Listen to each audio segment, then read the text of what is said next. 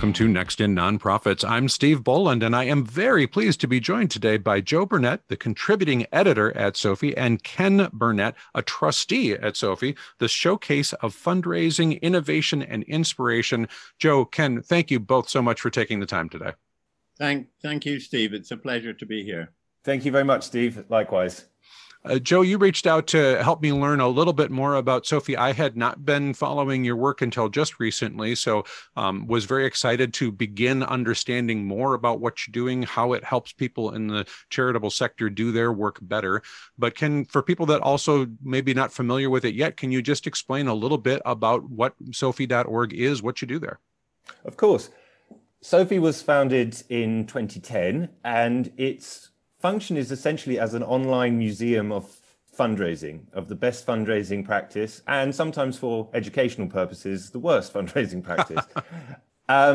So we are a 24/7 online platform, free to access, and we can cover pretty much the last 2,000 or 3,000 years of fundraising from all around the world. So I think our oldest case study is from 1500 BC, and the most recent one, obviously, is from 2020. And we've got case studies and examples of fundraising campaigns from the Americas, from Europe, from Asia, from Africa, all around the world. So we're a truly online, global world platform of fundraising excellence. Ken, you helped create SOFI as somebody who's worked in the field for many years. Can you talk a little bit about the idea of why did you want to start sharing all of this information in this online platform and help other people find it? Sure. Well, I was some years ago traveling to Australia to visit an agency that I worked with there. And I had just been taken to lunch by an organization called Bouquet International, and they had started a new and very innovative form of fundraising, and it was very successful for them. And their chief executive took me to lunch to say thank you. And I had to confess to him during the lunch that actually I had borrowed the idea. It wasn't my original idea. I'd actually borrowed it from the American Bible Society. And this rather surprised him, but it didn't diminish his enthusiasm for me at all. And I said, you know, this is the great thing about fundraising, is that there are so many creative ideas around, but really why trouble to think of a good new idea if you can borrow someone else's? And so often we're faced with reinventing the wheel. And when I was telling my wife this story, she said, why don't we start an online museum of fundraising excellence? And as Joe has said, it's kind of grown from that very simple idea into a huge reservoir of, we've got on SOFI, free 24/7, we've got the best case histories, hundreds of examples of direct mail packs and events and major donor initiatives, and any kind of fundraising that you name, it's all categorized on the SOFI.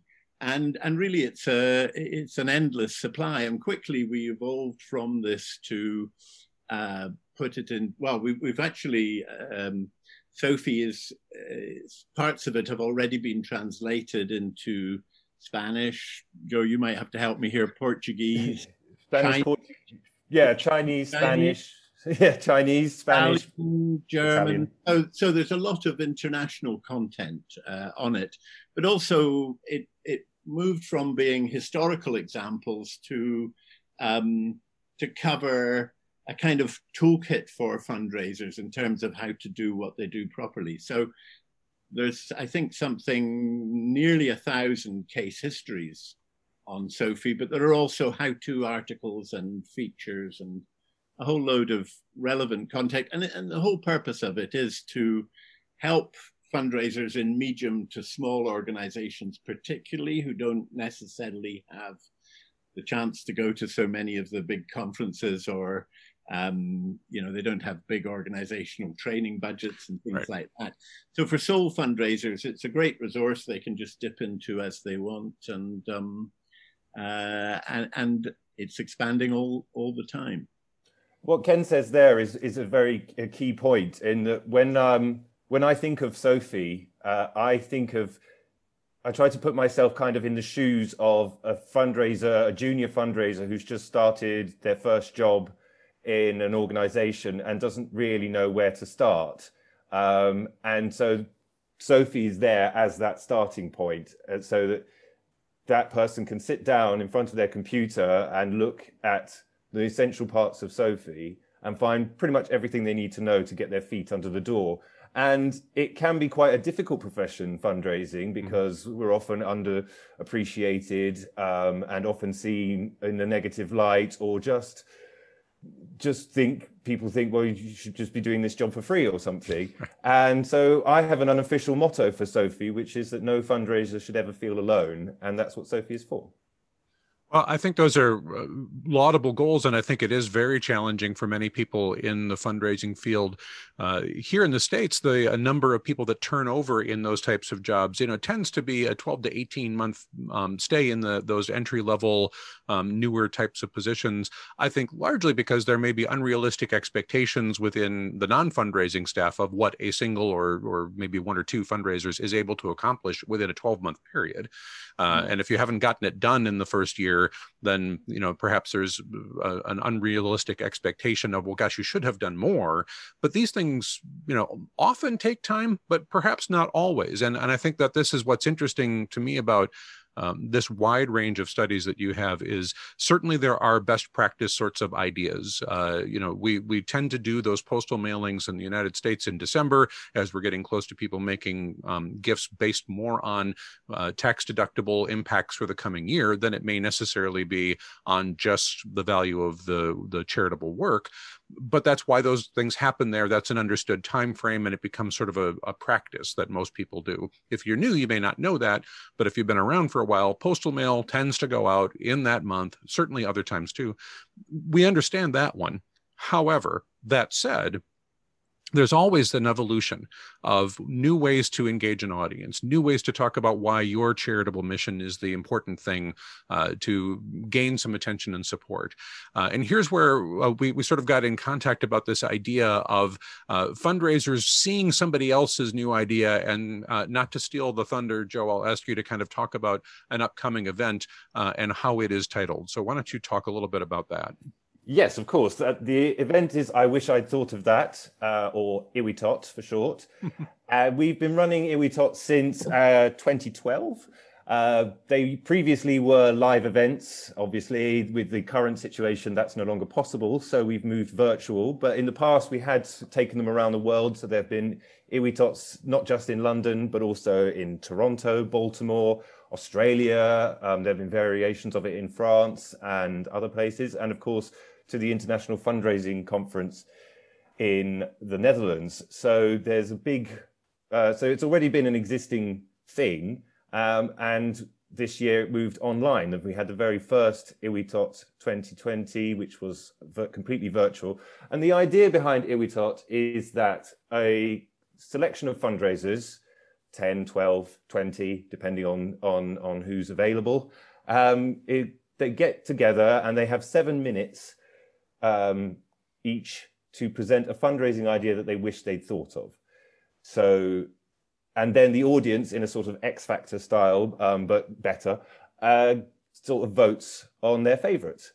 And the key point is that each fundraiser, in their 7 minutes, it can't be a fundraising idea that they worked on or that their organization worked on. It has to be somebody else's idea, and they get to celebrate it. And the upcoming event now, which is on the 26th of January, is IWITOT Americas. So it's a special virtual edition, so focused on the great fundraising that's happening in your neck of the woods, North and South America. So I believe, Joe, all the speakers are either based in America or from the different parts of Americas, and I think there's a very diverse range of case histories that they will be presenting. Absolutely. The major excitement that comes from these events is that suddenly, first of all, a 7-minute presentation is really quite quick fire, and so people don't have time to get bored, and they're getting a new idea thrown at them And some of the ideas are very colorful, or they're very dramatic, and they're quite exciting, and people love it. And so, as Joe was saying about the acronym IWITOT, I wish I'd thought of that, has become like a new word in the fundraisers dictionary.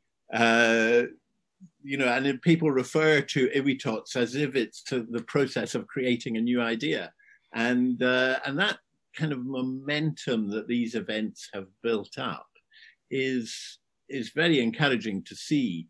So as Joe said, we've run this event initially in London, and it's always been a sellout conference. People stand at the back and queue and sit in the aisles and things like that. And it's very, very exciting. But when it went virtual, we thought this was potentially a disaster, because, you know, we'd always had 200 or 300 people at the main event. And now suddenly, you know, would we attract that? And actually what we got instead of 250, 300 people in London was we had people from all around the world. Joe, remind me some of the countries that we... Yeah, so we had 800 attendees, and they were from places as far away as Canada and the US, but also Israel, Australia, New Zealand. We had Hungary, Italy. It was very, very much global, and that was very exciting. I think we had Chile as well, which was quite exciting. And just to follow on what Ken was just saying there, in terms of the speakers for the upcoming event, we've also gone for a really diverse lineup. So we have speakers from Canada and the USA, but also Mexico and Brazil. So it's an amazing event in that respect, because it's now virtual. People can tune in from anywhere, and there is no seating limit. Right. I hear what Ken is saying, because I do think that there's a little bit of a different feel to an event when you're in a space with colleagues, that the energy of the room, I think, adds something. But the world being what it is today, we have to work within the constrictions that we have, and maybe we learn some new things. We're forced to innovate a little bit to find out in what circumstances can we share this information quickly and easily with lots of folks that may not be able to attend in person had it been that way, and take advantage of it. I hope that, you know, by the time you start thinking about the next one for the Americas, there will be an opportunity to have an in-person component for those that choose and are able, and then maybe some other way of sharing as well.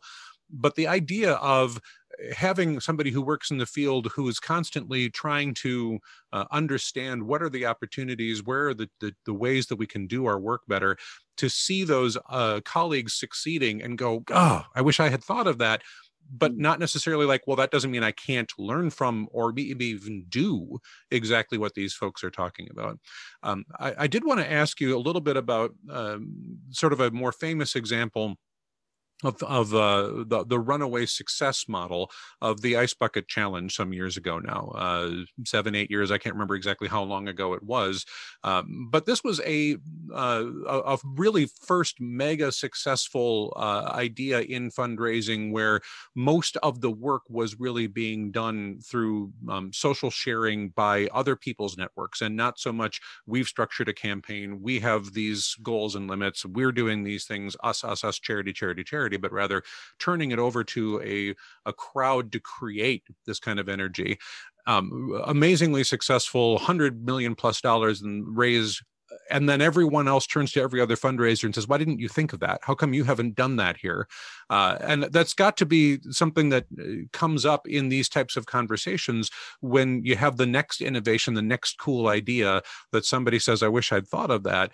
But that pressure of, well, can't you do it right now? Can't you replicate that thing that they did? And I don't know that it's always so easy to just flip a switch and do exactly what your colleague has just done. So as people hear about that, how do they think about, well, now that I've heard that idea and I've seen how it was implemented, how do I decide, can I do something like that? How do I maybe learn from it and change it? Well, I think the key often for the fundraiser is to look at what somebody else has done and to think about adapting it, rather than just adopting it. So they have to make it fit in their context. But you mentioned the Ice Bucket Challenge, which is absolutely priceless, because it was so widely copied and so effectively too. I mean, maybe we should think of a future event called "Why Didn't You Think of That?" I've heard so many boards of trustees saying very similar things, often about the ice bucket challenge.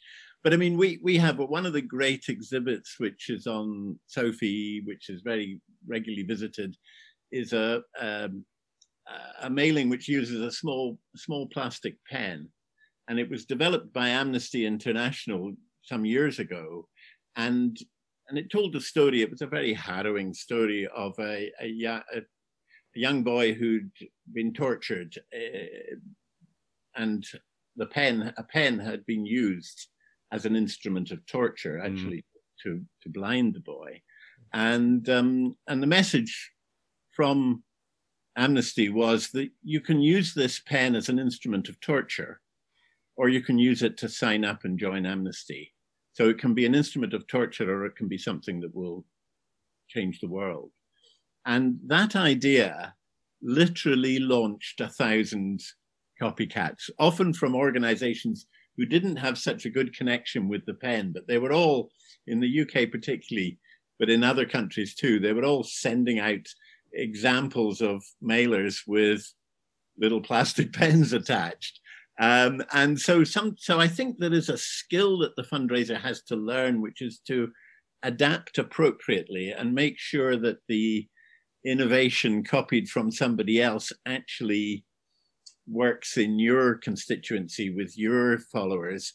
And sometimes it's actually possible to take an idea and embellish it, to add to it, make it work more effectively. And the great thing, I've been a judge in direct marketing awards in the British Direct Marketing Association many years ago, and always the fundraising sector is the one that everybody wants to judge, because they'll see the best creativity there, because we have the best causes in the world.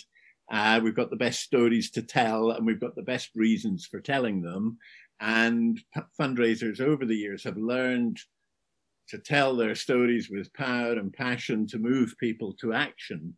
And that is a great soup from which creativity flows.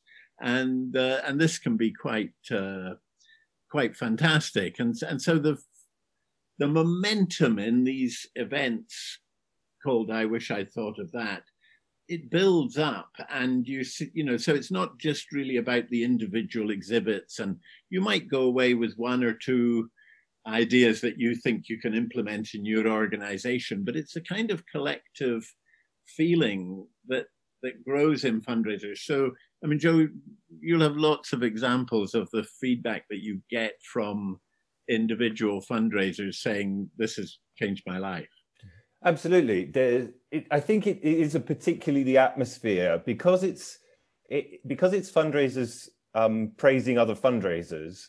It kind of boosts the morale, and already people are happy when they come in. I'm not saying that everyone comes into an Ear We Thought depressed and comes out happy, but they're sort of, because they have, there's an enthusiasm of this. We're actually just celebrating our profession and the good it does, and the transformative ability of different campaigns for beneficiaries and for donors and for fundraisers themselves.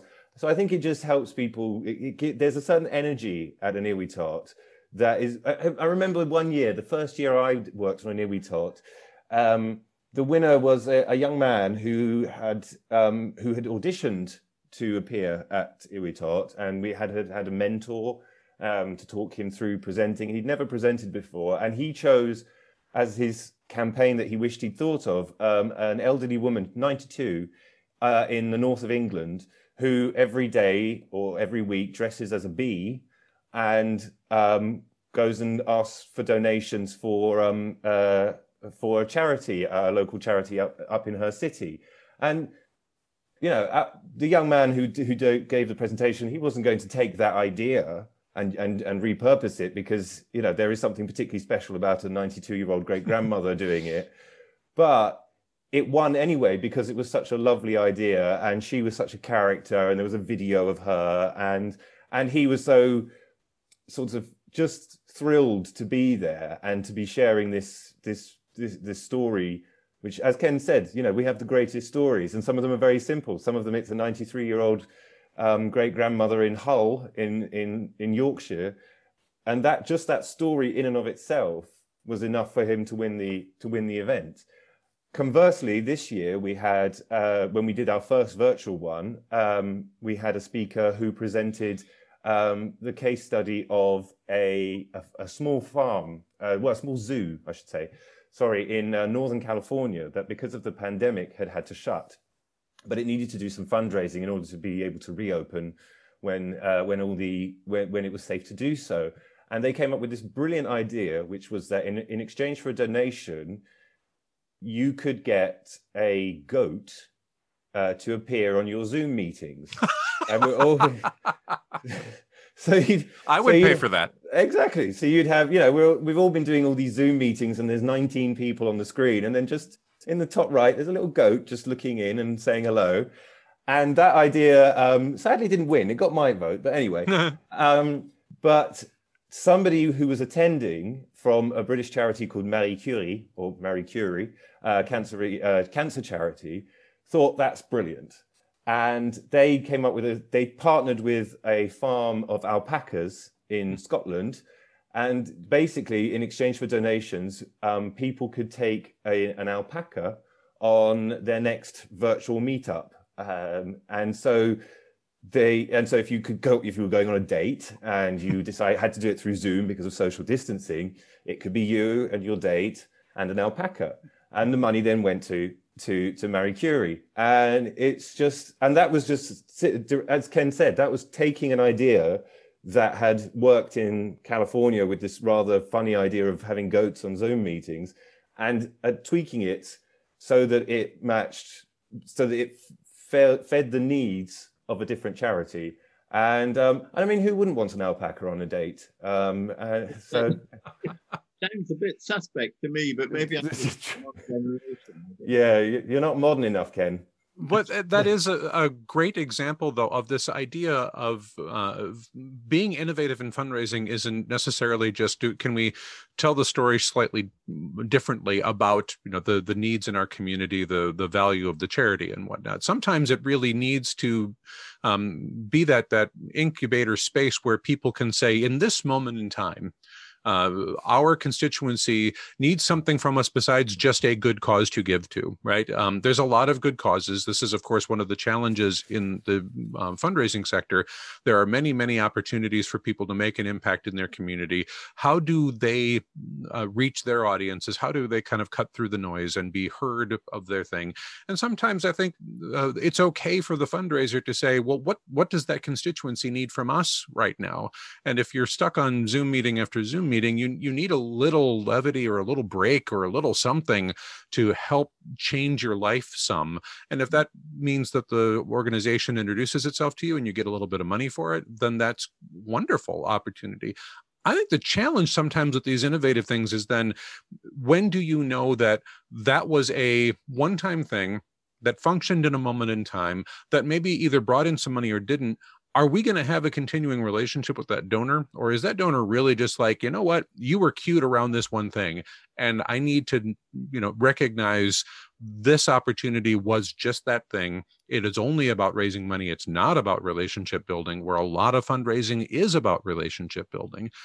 But how do you help people talk that through? And it seems like your format gives them the chance to examine, can we build from this, or is this something that we do once and move forward? Yeah, I think that's good. Very definitely, this is not a backward-looking. This is a historical celebration. It is actually, I think, it's about recycling. It's about recycling ideas from our past, or from I hope mostly, as Joe has said, from the recent past, but even going way, way back. Thousands of years, recycling ideas, because they then can become the big ideas of our present and even be the big ideas of our future. So it's a kind of repurposing and reusing of ideas, as well as a celebration of ideas. And of course, creativity is about sparking off ideas off other people, and so it becomes there's a kind of an explosion of creativity, because one thing sets off another thing, and then new ideas come, and it's all about at the core of fundraising. Good fundraising is about communicating. I believe it's the inspiration business. We are that SOFI stands for, right? Innovation and inspiration. And once you get that creativity into your system, it becomes self-fulfilling. And of course, people love it. It gives a richness to their career. There's nothing quite like standing up in front of an audience and talking about something that has inspired you, and then seeing somebody else pick that up and take it on. That is quite fantastic. But the only thing that's better than that, I think, is sitting in the audience and hearing that somebody's picked up a campaign that you had originated, and they're telling their peers about it because they think this is something you should know about. That is quite fantastic. And so I do hope, Joe, have we given out the times and the details and how people get a hold of, because there's well, as you say, virtually there's no limit on the number of places, but you do need to get your skates on, because we're only about 9 days away, I think. As we record this, right? It's very coming up very quickly. Right. Yes, it's on Tuesday, the 26th of January. So yes, that's coming. That's a week. A week away. A week and a couple of days, and it's between 11 a.m. and 1:30 p.m. EST. So yeah, it's coming up fast. So we will have links in the show notes for people that are listening, that if you've got this on your phone, just click the link. It'll take you directly to where you can learn more and register so that you can be a participant in this coming America's event. Learn more about who's presenting, as we just heard a little bit ago, quite the range of presenters already lined up for this particular opportunity. And I think that's exciting to do in this time when we feel particularly disconnected from our peers. I personally was just at a virtual event a little bit ago that I would normally have done in person in past years, but it is what it is. And that event wasn't I think as designed to connect the audience as much as it was to broadcast information. And I think that that's a challenge that we do all still face, both as fundraisers, but just as professionals working in the social good sector, that maybe we had more often seen our colleagues in person in this last, almost year now, but much less frequently now do we get to connect with them. So as people are watching, is there a way for Q&A or a way to share or some other way to kind of connect through about these stories, or how does one envision doing that maybe after the event? There is a Q&A during so participants can ask questions to the speakers. There was the last one we did back in April. There was after each talk, which was pre-recorded, we then had a Q&A with the different speakers. I was co-hosting with a friend called Camille. We asked various questions of the speakers. So on top of the 7-minute presentation time, each speaker has about 15 minutes of time in total, nice, which includes a chat. So yeah, there is, and there's always a chat area so that the different people attending can talk to each other. And then there are questions that are also asked in the chat to the speakers, and those are taken out. There's a whole team behind the scenes filtering the questions out. So these ones are to be asked of the speakers, and then also the people can carry on chatting and saying hello to one another, and catching up really. Joe, you mentioned the hosts. There are two hosts. I know that one of them is the legendary Lisa Sargent. Yes. Who is based in Connecticut. And Lisa is just one of the most brilliant writers in the not-for-profit space that I have ever come across. She's absolutely superb. She's a wonderful, bubbly person. and I think she will be a great host. But I'm not familiar with the second host, Joe. Can you remind me who? Her name is Suhaila Waheed, and she is the founder of Giving Geeks in Austin, Texas. Giving Geeks, I mean, that's the kind of innovation that you like to be hearing about just by the name, right? That this is probably something that didn't exist 15 years ago, of the ability of organizations to provide something other than just cash. And I'm going to guess by the name, I don't know the organization, that that it's not just a bunch of people working in technology who just give money, but presumably some expertise, some advice, you know, these sorts of things in addition to whatever financial resources. And I think that's the evolution of what bringing resources into making a better world looks like these days, where it would certainly be nice if people would just write us extremely large checks. Yep. That would be great. We'll go out and go do great work with it and accomplish wonderful things for our fellow people. But I also think that there's this opportunity to talk about fundraising in a different way of what does it mean to raise resources, some of which may be now more contributions of networks, of people bringing their teams to things to become involved in a mission. Sometimes the direct contribution of skill, where programmers will do sprints and give people these sorts of things. These are tools that were not as widely used, you know, maybe even as late as when you started this, Ken. I mean, even in 2010, there's been much more collaborative ways of expressing support for charitable missions besides just we received a large gift from a large donor, but rather there's lots of ways to think about how we support this work. Yeah, absolutely, Steve. I'm so pleased that you've referenced this, the giving of money, because very often just the word fundraising, I think, works against us, because people think it's all about the money. But of course, money is not the end in itself. It's maybe the means to an end, but it is certainly not the end in itself. And people don't give us money for things to stay the same. They always give us money to make a change. And that has to be something that they've been inspired to believe in. So I think we can't really separate the campaigning action from the fundraising. If we try to do that, then people are effectively being asked just to give us money. Maybe they'll give us money to go away, but you know, and people will cross the street to avoid a fundraiser.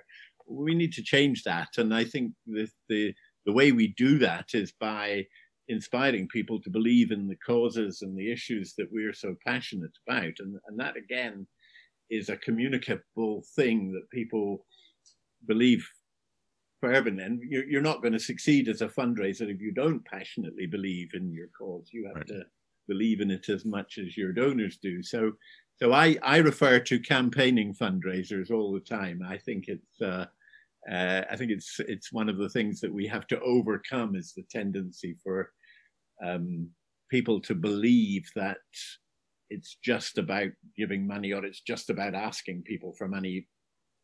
So many boards misunderstand what's really involved in fundraising. And again, that is part of, I think, the SOFI message, where there's a lot about educating your trustees. There's a lot about governance. There's a lot about involving people at different levels. So it's not just, you know, if it was just asking for money, there would not be nearly so much creativity around. We are very lucky to work in this fabulous space where you can actually change the world, do good while enjoying fantastic creative opportunities and so on, which is why it's such a good career. And I would love to be able, Steve, to do something about that very alarming issue that you mentioned, which is the short tenure, the lifespan of the average young fundraiser coming in.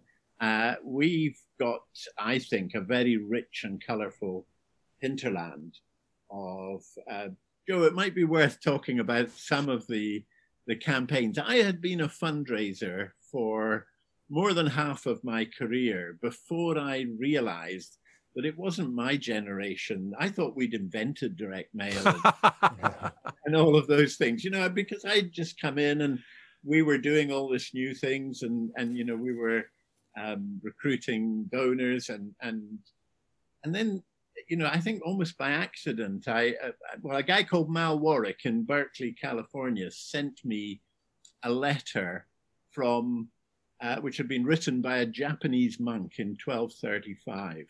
And it was a brilliant piece of communication. Absolutely. And I thought, if I had known this at the start of my career, I could have copied some of the great ideas that were in this letter. And then, Joe, maybe you can talk a little bit about some of what the Romans got up to and Moses. Well, yes. Pliny the Younger probably created the first ever matching fund appeal in 100 AD. So, that's a long, long time ago. But he offered to donate a third of his, to provide a third of the funds towards getting some teachers stationed in Como in Italy.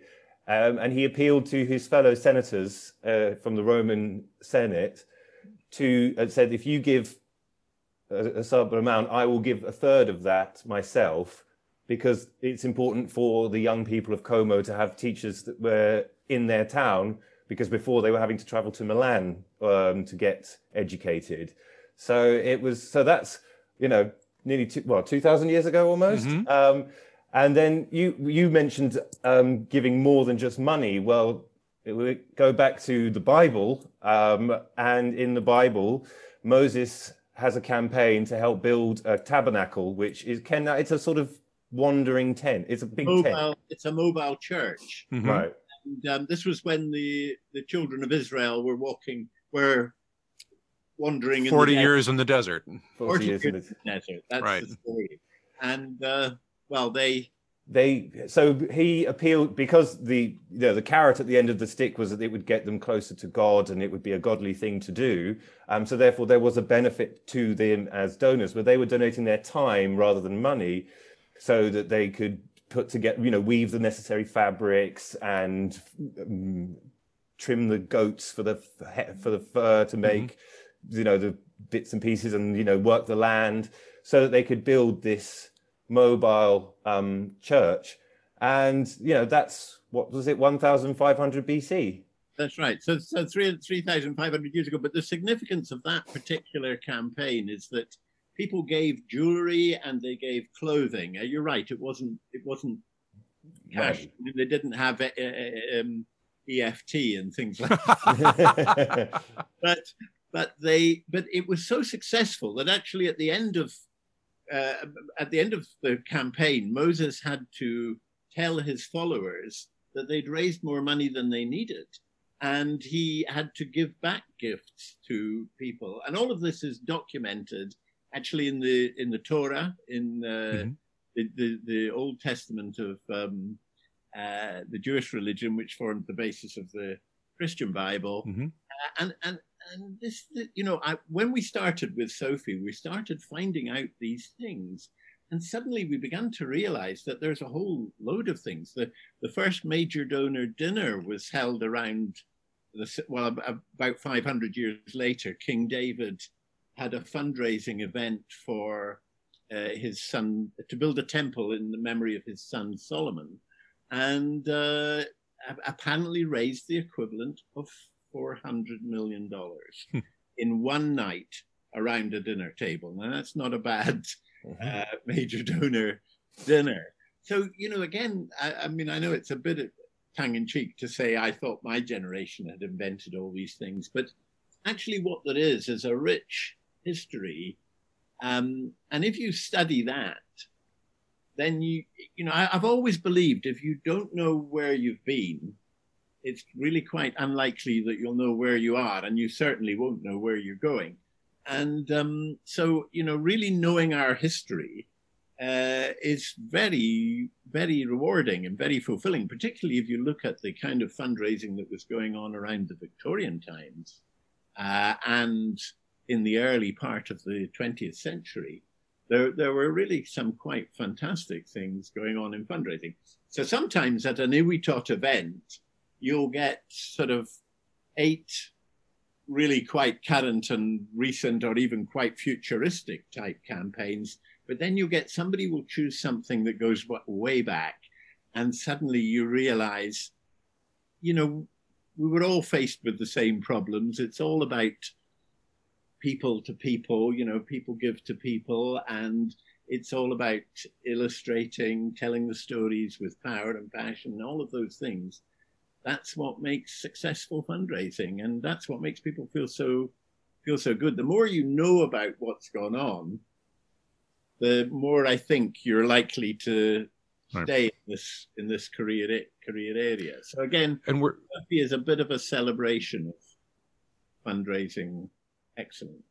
And we're running out of time, which is right. I know we start these conversations where we got all kinds of time to talk about this, but we just have a couple minutes left because there's a rich history, but there's also this I think moment and imperative right now of thinking of how can we adapt those ideas that we haven't looked at for a little while. How can we learn from our peers about what else is going on? Because I do think that it's challenging for money organizations to think how they can move forward in a time of pandemic, which, you know, for some of us, this is the first pandemic, well, for most of us, first global pandemic of our lifetime, but it's not the first time there has been a global pandemic. I think it's interesting to think of how do people express what they need to talk about in times when there's other challenges like that, and learn and look. So as we get ready to close this, I'm just wondering if you have thoughts about where this work continues in the future, because we do hope at some point,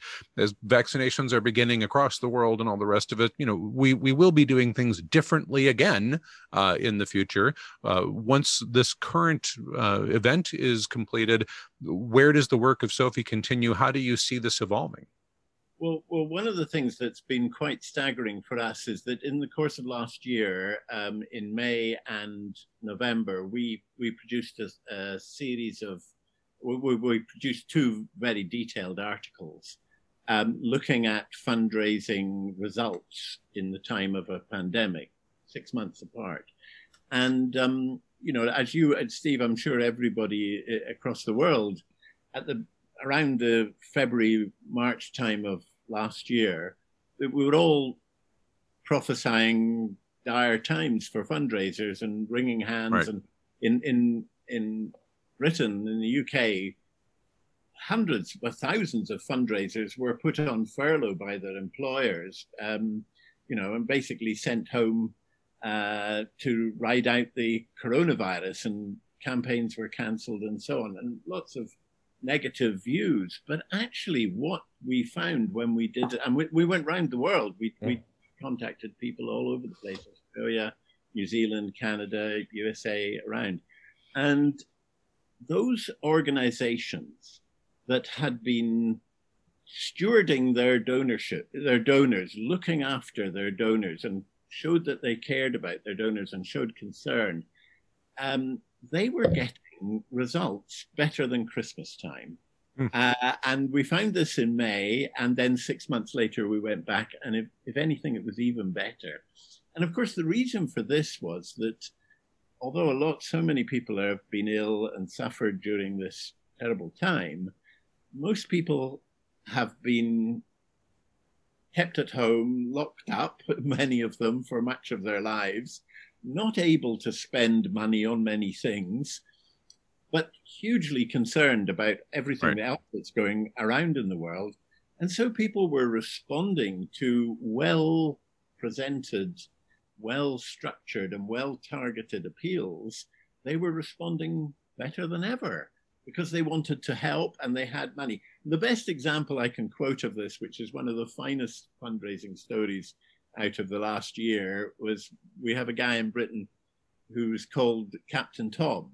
He's 99 years old, and he set out to, I don't know if you know the story, Steve, but I'm sure some of your listeners won't. He's 100 now. He's now now 100. Yeah, but his objective was to raise £1,000 by walking round his garden for the British National Health Service. Now, this story went viral, and Captain Tom did indeed walk round his garden, but instead of raising £1,000, he raised £33 million. Oh my heavens! And he did this from 1.5 million individuals who just thought, I mean, all donors love a hero, and we've got some great hero stories on Sophie. But Captain Tom at 99 was a hero. He was a rather charming and lovely gentleman.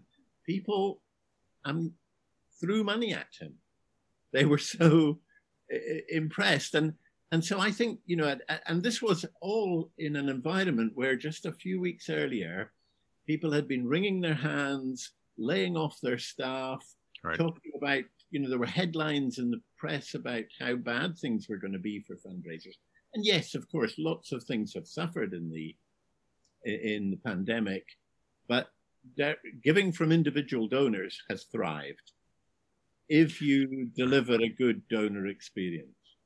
And so much more to talk about what the future may hold, how to do the rest. People, well, again, we'll have links in the show notes here to just learn more about Sophie, but of course to register for the event for January 26th to participate in this, the America's version of the I Wish I Had Thought of That event. So I'm afraid we are now kind of out of time. So I just want to make sure to thank Joe Burnett, the contributing editor at Sophie.org, and Ken Burnett, a trustee and co-founder. Thank you both so much for your time today. Thank you for having us. It's been a real pleasure. Thank you. Thank you.